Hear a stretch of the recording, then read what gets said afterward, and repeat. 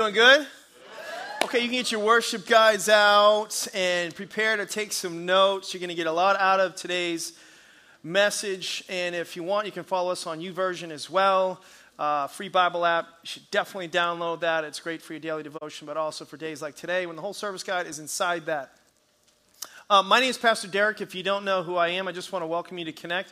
Happy 4th of July, the day after. Did everybody have a great weekend? It's a much prettier day today, though, isn't it? Beautiful, absolutely beautiful. So glad to have you in church today. We're going to continue our series entitled Home.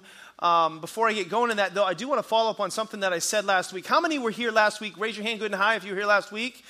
Awesome. If you weren't last week, I just got to tell you, go back. I want you to get a CD that's free in the lobby before you go out today. It's an all-place message. It's called Living Single, but it's actually beneficial to everybody. Who would agree with that? Can I have a hoorah? So get that. It's actually a precursor to today's message. So I'm gonna build on last week's today. But one of the things that I said last week that I wanted to follow up on, and I kind of called an audible right in the middle of the service. Didn't talk to my staff about it, so there. But we were talking about marriage and how sometimes our foundations can influence, the success of our families and home life later. And what if we could have a restart? What if we could have a reboot? Or what if we could rekindle, recommit the relationship? And so I just encourage people who would like to kind of go back or renew their commitment to their spouse, that we were going to have a service just to renew our vows. So it's not a wedding, but it's a marriage ceremony, and we're going to do that on July 26th. So right here in the service, many people actually were interested and filled out connection cards for that, and I appreciate that, to tell me you would be interested. But now I'm going to ask you to take that next step and formalize that interest into a commitment. So if you're interested in committing to publicly renewing your vows in the middle of our services on July 26th, we're going to do that right in the middle of the service, okay? And so we'll do identical services, the 9:15 and the 11:15. I'm going to do a message. I'm going to talk about what marriage is all about. And then at the end of the message, we'll have people come down the aisle, and everybody will renew their vows right here at the front of the altar and recommit their lives to God and to each other. Isn't that awesome? So if you're interested in doing that, if you're married, by the way, you want to be married for that, this isn't a wedding, this is a renewal of people who are married. That would be a great service to participate in, and we're really excited. Make sure you sign up in Guest Central today. If you're not sure, but you know you want to talk about it with your spouse, then please do that quickly, and then just call the office and let them know that you're interested, because we want to make preparations for you. How do you dress that day? All those kind of questions. You can just call our office, and we'll help you with that. But basically, you don't have to wear a wedding dress. You can wear a wedding dress. You don't have to wear a tuxedo. You can wear a tuxedo. Just make sure you're wearing something. Okay. That's important. Amen. Amen. So today we're going to just continue the message we started last week, Living Single. This is Living Single Part 2. And if I was to put a motto to this, it would be called A Better Way. A Better Way. And I was thinking about, the whole dating scene that people are in today, or the lack thereof maybe, and how it's changed. And how many have heard some really bad pickup lines before? Anybody heard some really bad pickup lines? Yeah, there's tons of those out there. So this is a dumb joke, but I'm just going to get it out anyway, just to open us up. But there was a mushroom that walked into a bar. Yes, he just said a mushroom. A mushroom walks into a bar, and he sits next to a beautiful girl, and he offers her a few of his best lines. It's not working, and so then all he had was a few cheap lines, and it's not working. And basically the girl just says, get out of here. I don't want to have anything to do with you. And the mushroom replies, well, what's the matter? I'm a fun guy. Some of you are still looking like, for what was that? Anyway, all right, well, it wasn't that great. That's what happens when you make up jokes.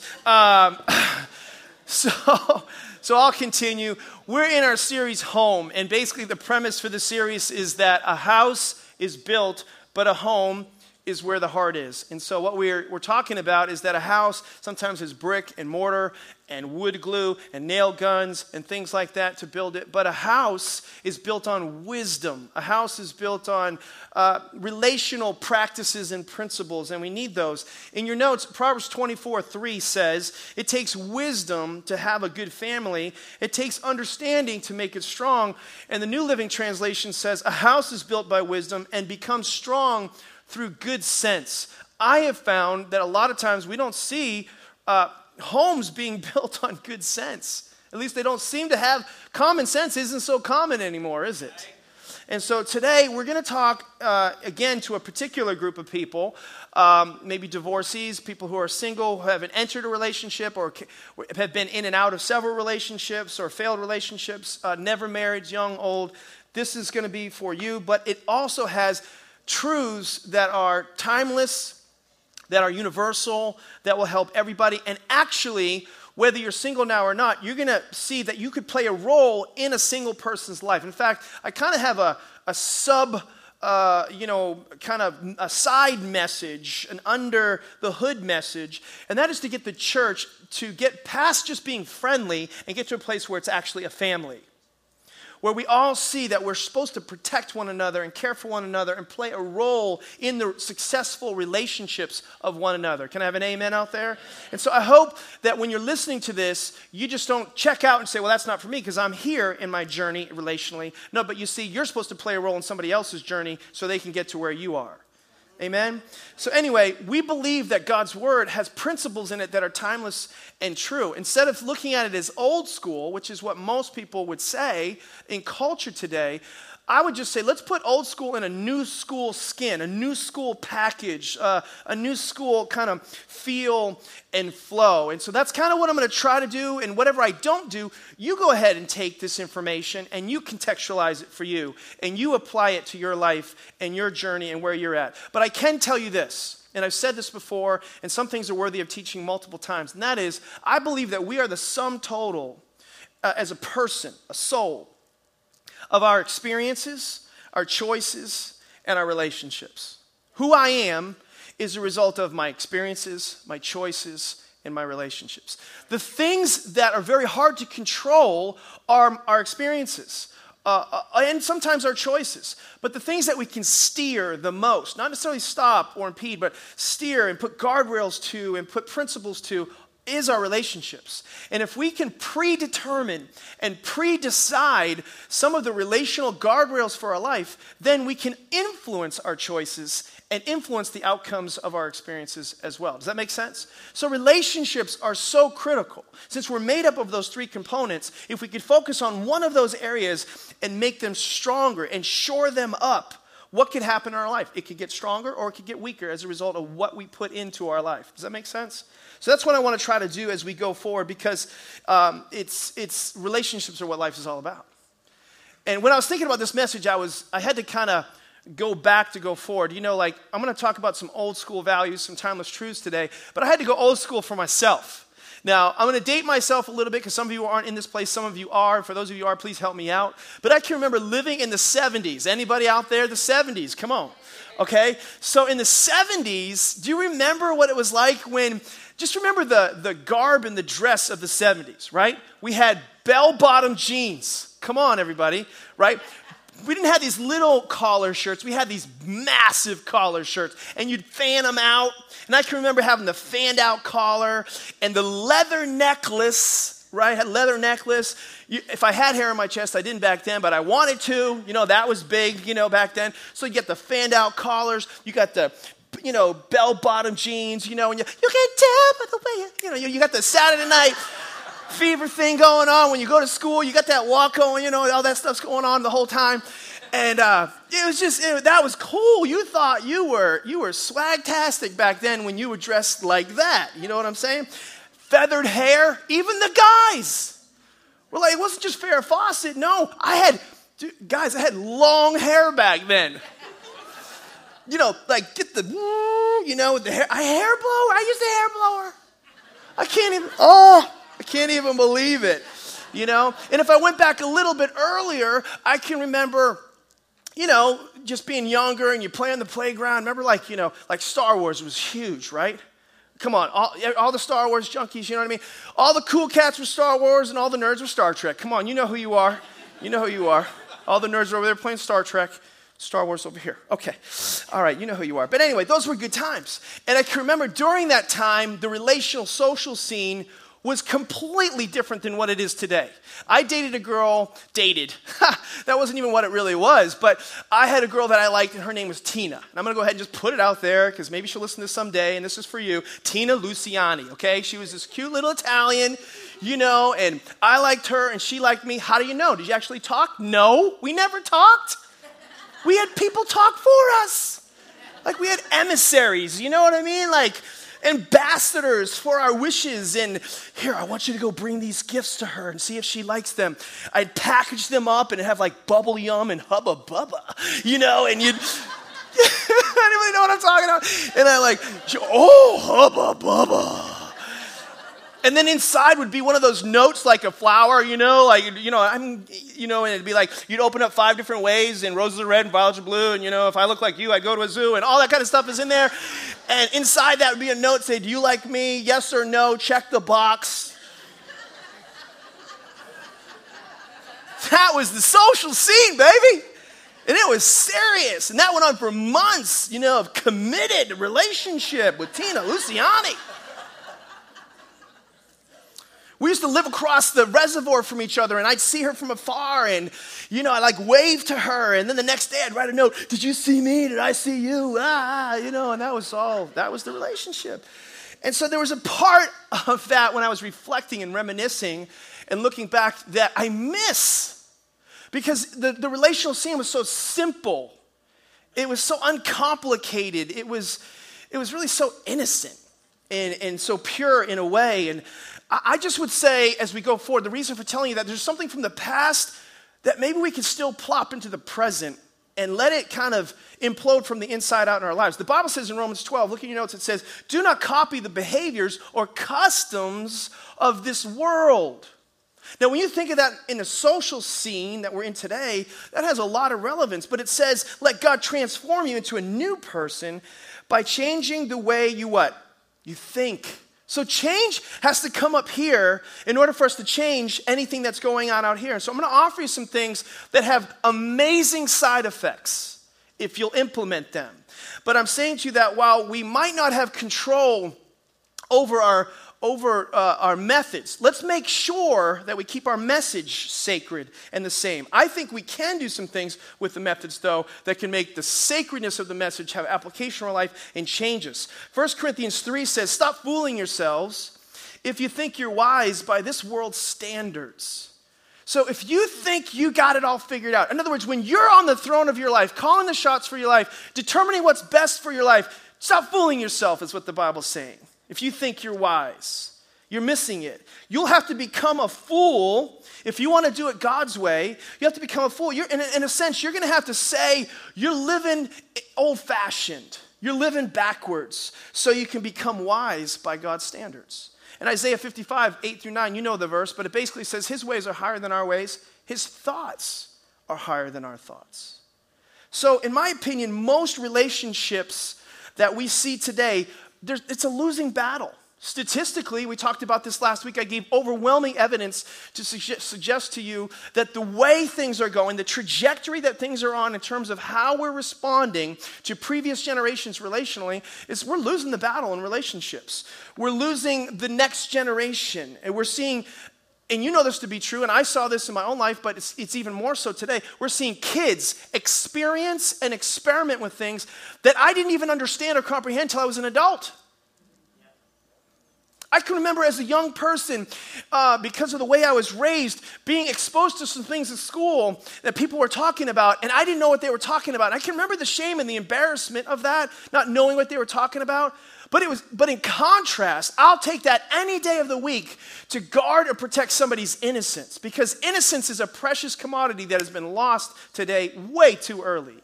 And maybe God is trying to not restrict us, but to protect our innocence, because there's a bigger picture and there's a bigger end game than just being able to experience everything and be exposed to everything prematurely. And so there are some principles I think we got to grab hold of. And so when we talk about whatever word you want to call it, dating, courtship, all those things, I want to just present a big idea to you. Write this down, and if you're taking notes. And if you're not taking notes, go ahead and write this down. But here's the principle. You play like you practice. You play like you practice. Now, I'm going to assume something, but I'll just do a little parenthetical. My dad used to say when I was playing basketball, I'd say, Dad, come on, watch me shoot this layup. And I'd do the over and under hook, the alley-oop, and the blah. And actually, I didn't alley-oop. I had white man's disease. My feet were planted on a firm foundation. But he would always say, it's not practice that makes perfect. It's perfect practice that makes perfect. So sometimes we can practice something the wrong way, and of course, we're not going to get good results. So assuming that we're doing it God's way, you will get the best results. But you play like you practice. So practice is so important. What ultimately is going to happen in your life in the game, the big game situation is going to be preceded by how you practice before that. So dating, for example, is the pre-game show. It's the before the big game, marriage and family and home. But dating, for example, didn't show up on the scene in America until the 20s. Right? Somewhere in the 1920s. That's when it showed up. And it was an outcry from the younger generation to seize control, to get freedom. In essence, and this is history, not me, not Bible, it's basically, it was a rebellion against control. We want to choose who we're going to love. Now, I'm not saying I agree with this particular next point, but I just want you to know this is what history says. Relationships were less about immediate love, and they were more about legacy historically. In other words, arranged relationships and arranged marriages were to make sure that things would outlast that one particular person. It would go on generation after generation after generation. What's good about that is people were always thinking ahead, not just thinking immediate. Does that make sense? So nobody wants to say yes because it's like, well, what does that mean if I say yes? Am I lock and load? So this brand new idea surfaced as kind of a response to just, I want control. I want to be able to make up my own mind. And a lot of things have happened since that have begun to unravel the success, in particular the commitments of relationships. For example, just a simple illustration, and I've used this before, but let's just design a little story. Once upon a time, boy meets girl. I think anybody can relate to this, regardless of the generations that are represented in this room. A boy meets girl. Boy sees girl. Boy likes girl. Boy sees girl as pretty. Pretty girl smells good too. Boy likes walking by her smelling pretty girl. Boy ultimately asks out pretty girl to go on a date. Girl says, yes, I will, but you have to pay for my date. That's different today. So then boy says, holy cow, I need a job to be able to do that. So he saves up money, gets up a certain amount of money, takes girl out on a date, go to a nice restaurant. Girl tests boy's abilities, buys everything on the menu, appetizers all the way through to dessert. Boy's nervous, not sure he can pay for date. Ultimately comes through by the skin of his teeth, has enough pennies to pay the bill. At the end of the date, girl's so impressed with boy, says, boy, why don't you come over apartment and let's watch TV together. They watch TV together. As they're watching TV on the couch, they start to look googly-eyed at each other. One thing leads to another. Two of them staring at each other begin to kiss. Kiss leads to kissing. And before you know it, kissing leads to doing things that only married people would do. And then that leads to repeating the cycle over and over again and multiple dates. Ultimately, boy and girl slip into living together arrangement. This living together arrangement repeats over and, the process and doing married things that you would only normally do as a married couple. But one day, boy meets other girl and breaks up with present girl. Girl's heart is hurt. She feels horrible. In her hurt, she rebounds and finds another boy. This happens again and again. They keep repeating the process over and over until boy and girl meet their own special boy and their own special girl. And ultimately, they're convinced he's the one and she's the one. And then they get married, and everything seems good at first, and months and sometimes even years go by until ultimately it doesn't work out. They break up and they get divorced. Now, this story is not an uncommon story. Why? Because they're simply repeating what they did in the past. How you play is because of how you practice. And my point in sharing this primitive, perhaps exaggerated illustration is simple. Our culture is simply seeing the fruit of its ideals, its principles regarding relationship, and it's crushing people's hearts. And it's over-promising, and it's under-deliver, and we're receiving anything but happiness. And then you come into the church of Jesus Christ, and either nobody's talking about it at all, or when they are talking about it, they're not talking about it as a better way, and they're certainly not doing it in a non-condemning way. And that's sad, but there is a better way. And so what I want to present to you is maybe God's original, not design for marriage, but original design for coming together before marriage. Maybe you call it biblical dating, courtship, whatever you want to call it. I know this will be old school, so you apply it in a new school context, but I want you to just think. I want you to bring contrast to your own experience and your own life as you go forward. I want you to be the ultimate before you meet your mate.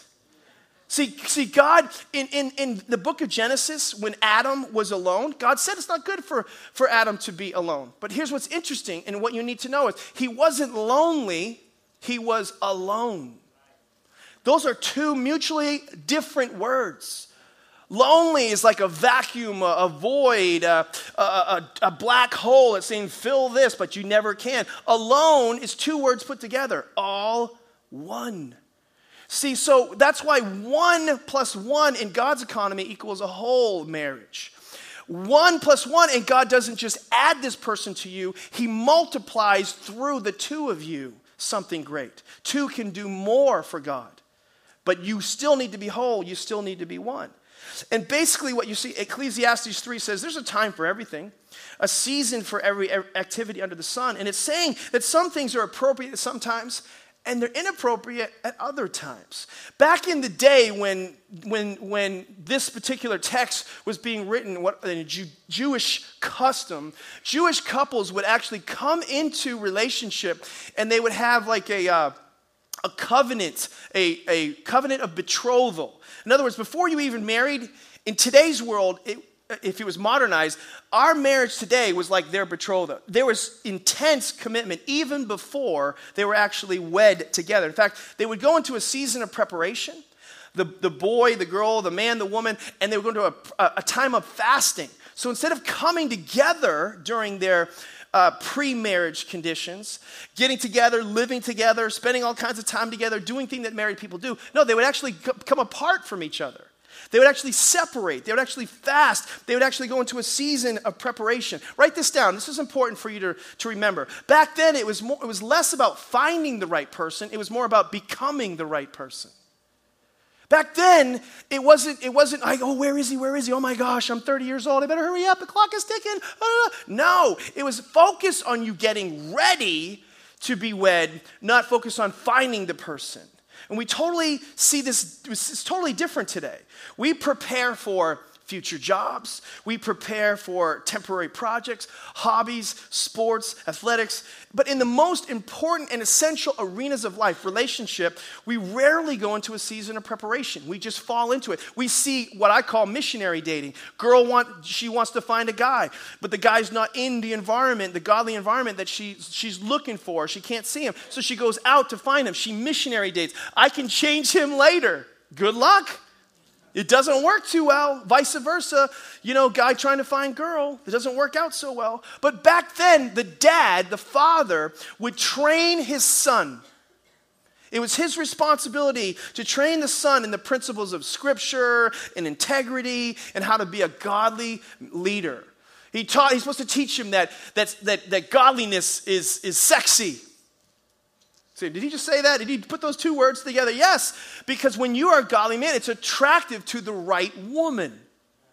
I should get a better amen out there. Everybody's being real quiet, but that was a good one, okay? Not only would the father train on the inside of the man, but he would test him on the outside. So one of the responsibilities for a father to son is the father would give the son the assignment of building a house that would attach to the parents' house. Now, this room that he would attach to the parents' house was where they would spend their first night, their honeymoon. Now, number one, I don't necessarily think that's a good tradition to attach your house to your parents' house and then get married, and I certainly don't think it's the best place to have your honeymoon. But that's what they did, okay? But this was more about this test of building this room. This room was known as the Huppa. And that's where they had their honeymoon. That's why they call it Huppa. You know what nobody gets that. Anyway, that's okay. Huppa. But the father would test the integrity of the home, make sure it was done, met certain specifications and specs, and it was just. And so, if you went to the son and you said, "Hey, when you guys getting married?" the son would say, "You'd have to check with the father. When he says it's okay, that's when it would happen." That was the custom at this particular time. On the other side, the mom would be preparing the future bride, the daughter. Spending time with her, making sure that she was emotionally and relationally and in particular physically prepared in her purity. They would go into kind of a strict season of purity. In fact, the greatest gift back then that you could give a husband was your purity. Hands down, it was the greatest gift of all. And so they would keep you and protect you to the best of their ability. And people just think that's not a big deal today. But I think if you asked yourself certain questions and you put things in a certain context, and if you thought about it with your own spouse or you thought about it if you have daughters, it's amazing how people have kind of double standards. But I remember meeting with a guy recently, not too long ago, I should say, in this church, and a couple from this town. They'd been married for several years. Things seemed okay. And then one day he asked his wife if he could go to a bachelor party for another one of his buddies that were getting married. And so he goes to this bachelor party, and basically what happened was it rekindled a lot of the unhealthy practices that he had participated in before he got married. He actually hooked up with some wrong people of the opposite sex. One thing led to another, and over a period of months, their marriage unraveled, and the thing is just exploded. And here's the reason I tell you that is because a lot of times the moral of the story is what we do before marriage can influence what's happening during the marriage. And so if you could get a preparation mentality where you just don't minimize what's happening before and see that it doesn't have a major impact on what happens later. I'll just use myself in this, and I did this last service in somewhat reluctantly, but I want to be somewhat transparent. But I'm ashamed to say I didn't go down the aisle a virgin, okay? I wish I could have lived God's standard. I'm sure many of you would be in the same camp. Maybe some of you haven't. We're usually, people who are and walk down the aisle pure are usually a minority. But God bless them.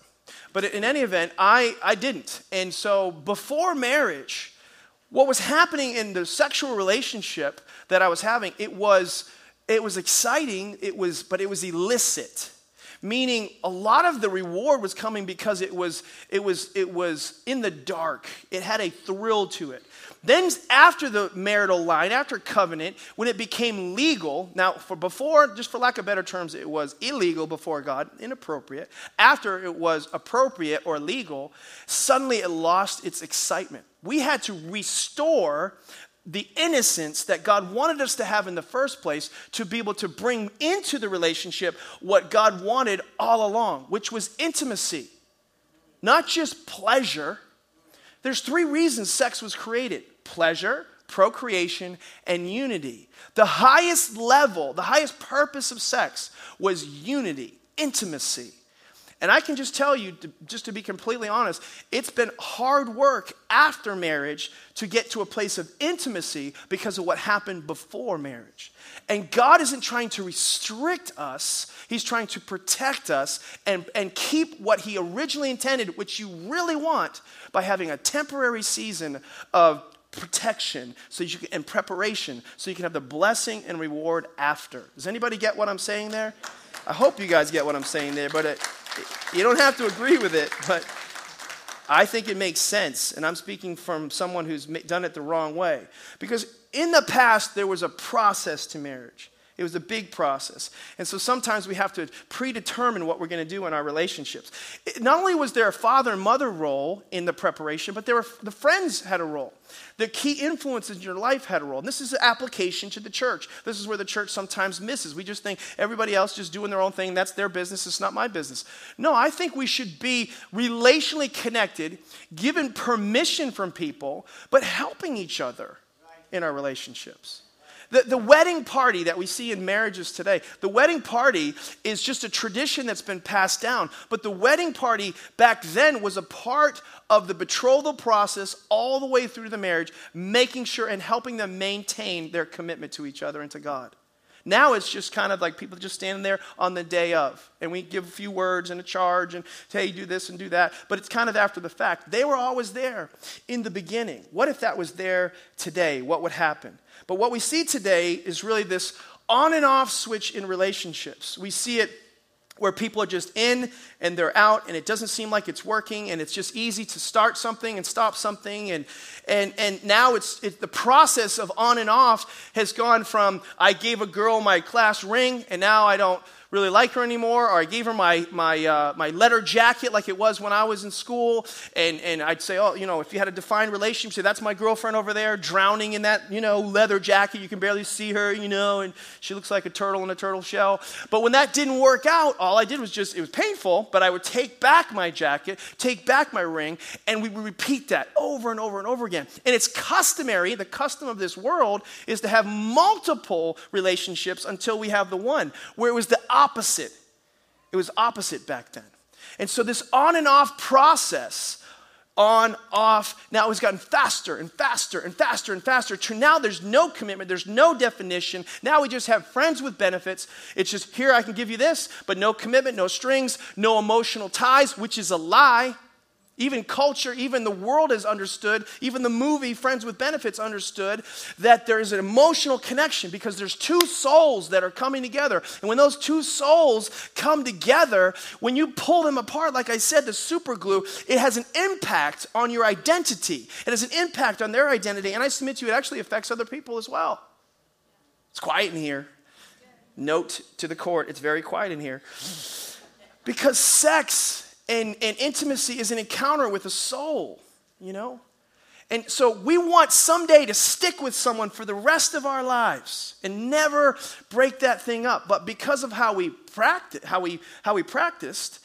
we've come together with someone, broke it off. Come together with someone, broke it off. And if you took two pieces of duct tape together and you just did that over and over and over, eventually it's losing all its stickiness. And we wonder why we can't stick it out in our marriage later on because how we played is how we practice is how we played. Does that make sense? It happens over and over again. So what does biblical courtship look like or dating look like? Let me give you 3 standards. You apply them, but just think about these things. Where have we come from? Where are we now? Back then, standards were extremely high. It was about having fun. But today it's about having fun before you get tied down. Today it's different. Back then we would restrict for a little while so you could have enjoyment later. In other words, let's pay now, play later greater was what they did back then. But we see this in other areas. Go to school, go to college, go get your master's, go get your doctorate, spend all this money, pay so you can make more money later. We see that in educational systems. We see that in athletic systems, economic systems, and military systems, but we don't see it in social systems. But back then we did. It was in social systems. What if we brought that back? We might have a different result. How should this, play out? Well, in Song of Solomon, there's this woman, and she's going through this courtship process. And she's basically telling her lover, her husband-to-be, I'm not going to be like all the other girls. And she says this, she says, tell me, you whom I love, talking to her future husband, Song of Solomon, chapter 1, verse 7, where you graze your flock and where you rest your sheep at midday. Why should I be like the veiled woman? Now, there's a lot of poetic language here, but she's talking about, why am I to be like the other girls, those prostitutes that just give themselves over too quickly? Why should I be like the veiled woman beside the flock of your friends? She's saying, I don't play like that. And so you can take me out on a date, you can take me up to a mountain, and you can turn on Barry White, and you can have the moonlight flecturizing in the landscape, and you can have the aftershave and all that, but ain't gonna happen here. That's kind of what she's saying. I don't go that way, and you're not gonna want a girl like that later. No one, is what she's saying, wants a veiled woman for a lifelong mate. That's what she's saying. And here's why that's good. And this is what guys know in their heart of hearts. On this end, give it to me, give it to me, give it to me. But on the other end, in the marital commitment, I want to know that when I go away, her heart is with me. That I don't have to worry about her surrendering her heart to somebody else. But because if she wasn't the veiled woman, if she was the protected, guarded her heart, held a standard, extreme high standard before, then when he goes away, he knows, he has confidence that his heart and her heart are united, and he never has to worry about that. But if she practiced differently before, in the back of his mind, he's always wondering, or vice versa. She's wondering with him. Does that make sense? Here's my second point, one of my favorites. My kids should take note of this, but families were involved in the process. Today in our culture, women are prey to predators. They really are. The stats are horrible about how men look for women that are vulnerable, weak, and hurt, and disappointed, and poor relationships with their parents and past relationships. And this term predator is sad, but it's true. And so in the biblical culture, though, you couldn't get to the girl until you went through the dad. And that's how it is in my house. You can't get to my 3 girls until you go through me. So I was just down in Alabama. My oldest daughter is pretty far away from me, and there was some boy coming up on the radars. I need to get my butt down to Alabama. Meet this boy, you know what I mean? And screen this thing out. But what we have still in culture a little bit is, ultimately, you got to meet dad. In other words, date, build traction, maybe violate certain things that way back here we would have said were wrong, but now they're okay. So instead of changing our behavior to move to the line, we're moving our line to change to our behavior, and that's all going on. Now we're going to go meet dad as some kind of point of honor, like he can do anything about it at this point. Right. What it used to be like is you didn't even have the first date until you went and saw dad. And that's like, for example, my girls, they've all been invitations to proms and things like that. And so it's tough. And I get it's so anti-cultural, and it's a little bit tough for my girls. And God bless them, they're submitted and wonderful girls. But we try not to be all scary about it. I try really hard. But the boys got to come over, and they got to get permission. And I don't say what time you're going to be home. I tell them what time they're going to be home. You know, and so the standards are high. The standards are high, and that's how it was back then. And girls, I think God is for you, and I think that this dating culture puts a no-win situation on a lot of women, and they got all this pressure, and you got to wait for the guy, and then the guys that are coming a lot of them are predators or just disgusting. And so I actually think, and this is where the familial part comes in, so if you don't have a father or a big brother in a biological sense, to me, church, listen to what I'm saying, men in particular with women, I think we're supposed to be not just the gatekeeper that says nobody can get in, and then we just wait till they're 40, 50 years old and just keep everybody at bay. No, we're also supposed to be the initiator as well and the scout. So I think it's my job to scope out prospects for my daughter. What's up? Have you checked out, my oldest daughter, Mallory? We need to talk. So the first date in this culture was between father and potential son, not between daughter and this guy. Interesting change. And I can tell you, I can count on one. This may sound so countercultural, I understand that, and so different, but this is just your pastor speaking. I can count on one hand the marriages that I desire to emulate. And the marriages that I desire to emulate, most of them applied and did these same principles in their lives, or those were done to them. And I look at their marriage and I want that. And so now I integrate it now into our marriage, and I'm definitely going to be integrated into the next generation to the best of my ability. Contextualizing it and making sure it's life-giving. But I just think that things are different today because we've gotten away from some of these things. Can I have an amen? Maybe? So anyway, here's another thing. Access was conditional. The man had to prove his worth. But the man today has totally unlimited access. The focus back then, again, was protection. I heard a story about a young woman who brings home her boyfriend. He's a theology student. He was in seminary, or you could say cemetery. Just kidding. And the father starts asking him some questions, and he wants to know, can you take care of my daughter? And he basically says, do you own a home? He says, no, but the Lord will provide. So then the guy says, do you have a car? He says, no, but, the Lord will provide. And then he says, do you have a job? He says, no, but I know that God will provide. This is the theology student, So later on, the father walks away. He's kind of discouraged, and the wife comes up to the father later and just says, honey, what did you think of our prospective son-in-law? What's your take on this guy, and what's your opinion on this guy? And says, well, first off, he's broke. Second off, he's kind of stupid. And thirdly, he thinks I'm God. Getting that? It's checking in there a little bit. All right. So I just think that sometimes we got to see that there's conditions, and a lot of times we're not setting standards, and those standards sometimes will get people to a place that they need to be, where they are whole people going into the relationship, as opposed to two broken people coming to the relationship. And I think what might open your eyes is not only is marriage a process, but personal growth is a process. Sex is a process. See, spend a lot of time spinning out into sex, because that's what's so much a part of the problem, is that we're playing house before we have a home. So this is what I think. I think sex, God created, and so God is a good God. Obviously, he's a good God. But again, he created it not just for pleasure. He created it within certain boundaries for our protection. But sex is a process. What do I mean? I don't believe it was something that was supposed to be, that once you start, it was ever supposed to stop. See, once God created you with this motor, men, that once it gets started, it was never supposed to stop. That's why he said, hold up right here, so that when that day comes, woo, take off, baby, anytime you want. Have a ball. It's a process. It's a process that was never meant to be interrupted. And that is why it's better to never start it before it's okay to start it. And some of you are like, I hate this message. I want to go someplace else. This is awful.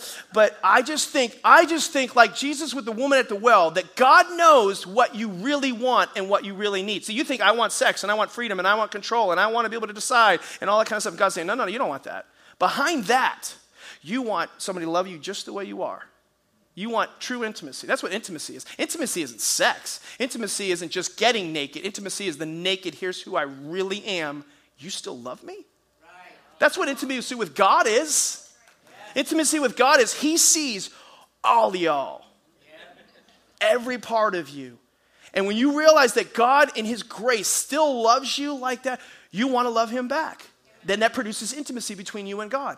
When you know that that's what God wants to have with you and another person, then it doesn't become about these surface things like the woman at the well. One relationship after another, and the man you're still with isn't your husband. And it won't be working for you until you get living water, until you go deeper than what you're looking at. You're looking on the surface, and God is saying, I'm looking down here. Hold up on this, and I'll get you this. Oh, man, this is good. I don't know if you realize what I'm saying. So, as a person living single, how should I prepare to be the ultimate? Number one, do this. This is 1 Thessalonians 5. It says, may God himself, the God of peace, sanctify you through and through. May your whole spirit, soul, and body be kept blameless at the coming of Jesus. So, this is talking about preparation. Number one, prepare your body by a focus on the external. I would encourage you, not focusing on the external like the world does, but focus on raising the standard of holiness. Holiness is not unhappiness. Holiness is not, see, God's trying to say, I'm building you, making you strong, so that later you'll have more joy and more satisfaction than you can possibly imagine. 1 Thessalonians 4 says, it's God's will that you should be holy, that you should avoid sexual immorality, that each of you should learn to control his own body, and that is holy and honorable. See, relationships work, and when you look at relationships that are second to none, that are above the bar, that operate at seemingly a higher standard of intimacy, it almost always has high standards, and holiness is a part of that. And I had to introduce that after the fact. It is even harder. Number two, soul. You got to get your soul in order. This is speaking of your emotions and your mental capacities and faculties. This is a focus on the internal. And here's kind of a line, you can write it down in whatever words you want to, however you want to consolidate this. But the best thing you can do is to prepare yourself not to need to be married. To get ready to build a home, to have a successful, defined, committed, covenant marriage, The best thing you can do in preparation for it, again, is not looking for someone, it's becoming someone. It's about getting to a place where you don't need someone else. I can remember doing a marriage retreat one time with my wife years ago. We were in a good phase in our relationship, and we had a Q&A time, and the people said, tell us, does Deryck do a good job meeting your needs? As soon as they said that, my pride stepped up and said, oh, this is going to be good. She's going to be talking good about me. And she goes, no. And then there's this little pause, and she goes, because I don't expect him to. Because that's not his job. I take my needs, and I go to God with them. I don't expect him to meet all my needs. See, so that same principle after marriage is the same principle we need to have before marriage. We don't back our dump truck up on somebody, all our emotions and all our baggage on another person. We got to get whole in our soul to have a successful relationship. And you see this in marriages too. We call them in counseling A-frame, H-frame, and M-frame. An A-frame marriage is when two people, this is the world's paradigm, you complete me. You're my better half. You're my other half. That's what an A-frame is. So when one half fails, falls, which is a reality and inevitability and eventuality, when that half fails, what happens to the other part of the frame? Ba-boom. You see this all the time. They're codependent relationships. Then you see these H-frame relationships. The only thing they're connected by, if I had my wife up here, we'd just be touching the tip of our hands. We're completely independent. We're isolated. We're insulated. We're just independent people. And the only thing that's holding us together is a piece of paper, a contract. That is very easy to be broken. But God wants us to have an M-frame relationship where we're standing side by side holding hands. We are interdependent. We love God. We express our love for God through our relationship with one another. The power of our testimony is multiplied in our marriage, not minimized by our marriage. Does that make sense? That's the only way that can be possible is if we are whole internally, emotionally. There's a stability where we take our problems, we take our issues to God. And then we work it out in relationship with each other. Does that make sense? Here's another thing. Write this down. I got to be quick, okay? Here's a piece of advice, especially for singles, and this is great for dads and moms in coaching other people. Make sure in a relationship that the two of opposite sex are directionally matched. Directionally matched. It's kind of like another way to say that is vision alignment. In other words, if I feel called to be a missionary, but Stacy feels called to be a CEO of a company in corporate America, we're not directionally matched. I'm going to Africa, and she's going to Wall Street. That's going to be an issue. So I'm talking to a guy, he's same age as me, 40-something years old, and he was single, and he's dating a girl that he met overseas in Brazil, and, he says she loves Jesus, and they're in love, blah, blah, blah. And I said, tell me some more about her. And says, what are some of the red flags? Oh, I don't know. What are some of the yellow flags? Well, she doesn't go to church. I'm like, dude. You've been in ministry your whole life. You feel called to ministry, and she doesn't go to church? You are not directionally matched. And so this is what happens. A lot of times we get sidetracked because we don't see that God wants us to be united in thinking as well as our purposes. Amen? Here's the last point, spirit. A focus on, in this case, the eternal. Eternal. And this is minimized all the time. This is the part that sometimes gets lost. And so sometimes we get disillusioned as singles, and we're just like, oh gosh, it's going on and on and on. And we're not doing some of the things that I was talking about. But ultimately, your goal is heaven. Heaven, not earth, is your home. You don't have Jesus in your life, and then the Bible says you don't really have life. If you want life, you have to have the Son. If you want to be able to live the life here on earth the way that you need to apply some of these things, and they're not be impossible for you to do, you're going to have the Son. 1 John 5 says, he who has the Son has life. He who does not have the Son of God does not have life. And what culture keeps teaching us is, and teaches us backwards, go find him, find her, and then I'll surrender to him. When God's saying, surrender to him, then I'll help you find her or find him. Or they'll find you because you found him and he was first in your life. Matthew 22 says, I love the Lord your God with all your heart, with all your soul, with all your mind. This is the first and greatest commandment. And then the second, love your neighbor as yourself. I don't know about you, but I've seen a lot of people, including myself, do it the wrong way. And so what I want to do is I want to pray for you guys before we end this service today. And you can just finish your notes and put your worship guide away, and then I'd like you to just stand to your feet if you wouldn't mind. Did you get something out of that, everybody? I hope so. I know trust me, it is so countercultural. I get it. I'm talking like Greek to some people out there right now with what you're seeing in the world today. I get it. I get it. But what we're doing doesn't work or isn't working. If it is, show me. And if there's a better way, I'd love to hear it. I'd love to hear it. I want to see it. I want to learn from it because I'm just like you. I'm trying to do a relationship better in my marriage, with my kids, as a pastor to you. And I just think it makes a big difference. Here's one thing that I want to challenge you with as we conclude the service today that I've thought about. I have a friend that just a couple of days ago died. I've known him for almost 20 years. He used to play on this worship team right behind me. And he died of cirrhosis of the liver, and I'm going to do his funeral on Tuesday. Very sad. He's with Jesus. I believe that. He's saved. But he had a horrible, horrible life.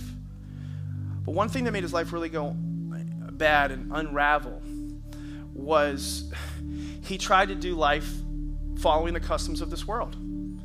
So I know Jesus in that I've got my eternal security and I've surrendered to him as Savior, but not necessarily as Lord. But I remember one day having a conversation right here in this room. He says, PD, I need to unplug. I said, what do you mean? What are you talking about? He says, yeah, I need to take a break from church and worship team and small group. I just need to unplug. I said, Tony, that is not a good idea. That's a bad idea. There's nothing you could say that's crazier than that. You don't need to unplug right now. I need a break, Pastor. I need a break. And we kind of had an argument. It didn't go so well. That was about 10 years ago. And, a few days ago, me and Pastor Deryck visited him, and, he couldn't speak to me. He was so sick. He just kind of mouthed, acknowledged that it was me, and that's about it. He was just so sick. And I'll never forget that conversation. And I remember when God gave me the name of this church, one of the pictures that he gave me that preceded the name Connect was he showed me a power cord. And recently he said to me that it really wasn't a power cord, it's a powerless cord. When you look at a power cord, we call it a power cord or a power strip. There's no power in it at all. It's powerless unless it's plugged into a source and it has an outlet for that power. And so I realized that people, when they get unplugged, it is so dangerous. Absolutely so dangerous. And so I don't know where you're at. You might be like just on the fringe, in your relationship with God, in your relationship with this church. One of my elders, Ray Lirio, was sharing with me. He was ministering to somebody who got unplugged, who was in this church, but now was on the fringe and suffering and trying to get back into it again, but just really struggling with some addictive behaviors. And he said to me, people are like a leaf on a tree. They fall off the tree, and at first the leaf is green, it's really green. And 1 day, 2 day, 3 day, you look at it, there's that green leaf. Day 5, 6, 7, it starts to brown. Eventually it's totally brown. And eventually it begins to just evaporate and crumble and disintegrate. That's what I saw with my friend, literally. I saw him brown, yellow from jaundice and discoloration. It just came so clear to me that he unplugged. He slowly, disintegrated, let's just say, from this world. And so I just want to challenge you. You need to stay plugged into God for relationships to work. You need to get around godly people, and you need to get in a godly place. Don't ever, ever, ever get unplugged. Will you close your eyes and let me pray for you? If you know you're here today and you've not connected to Jesus personally, let's just say formally, where you took a moment in time and you stopped and you made a decision of your own free will to surrender control of your life to the only one who can help you navigate it and do it right and do it better, trust me, you need a friend like that. There's no way to do this life by yourself. There's no way to do your life, this life just on the world's understanding and the customs of the world. You need a Savior to come in your life. Maybe you've fallen away and you need to come back to Him. If you know that's you today and you want to give and surrender your life to Jesus, I'm not going to call you down front, but I'm going to call you out. I want you to raise your hand and say, that's me. I don't want to leave today without that assurance. God bless you. God bless you. God bless you. Yes, yes, yes, yes. Those of you listening online, God bless you, good and high. Those of you listening online, you can respond to this too. You raise your hand right behind that computer, right behind that TV. You don't miss that. You can put your hand down. I want you all to say this prayer with me. And those of you that have said this before, maybe you just renew your commitment to God. Just say, Jesus, I decide today with my spiritual muscle, my free will, to choose you as my Savior and Lord. I'm going to put you as the priority relationship. Above all other relationships, I put you in the highest place. Would you order? Would you orchestrate? Would you oversee all my relationships? I surrender to you, not only as Savior, but as the Lord of my life. I no longer keep you in the back seat, but I give you the wheel of my life as I go forward today and forever. In Jesus' name. Now, let me pray for you. Father, seal that prayer. Pray for every person that meant that in their heart, that you just that commitment that they made would bring about a true change from the inside out. Lord, would you help them apply these truths to their life and it literally transform them from the inside out? For those that committed their life to Jesus, I pray that they would feel a witness of the Holy Spirit, that their name is written in the Lamb's Book of Life, not because of what they've done, but because of what He did and putting their faith and trust in what He did. But may that empower them to do what He did in this life, living for God with all their heart. In Jesus' name. Let's give the Lord a big hand clap all over the room. Amen.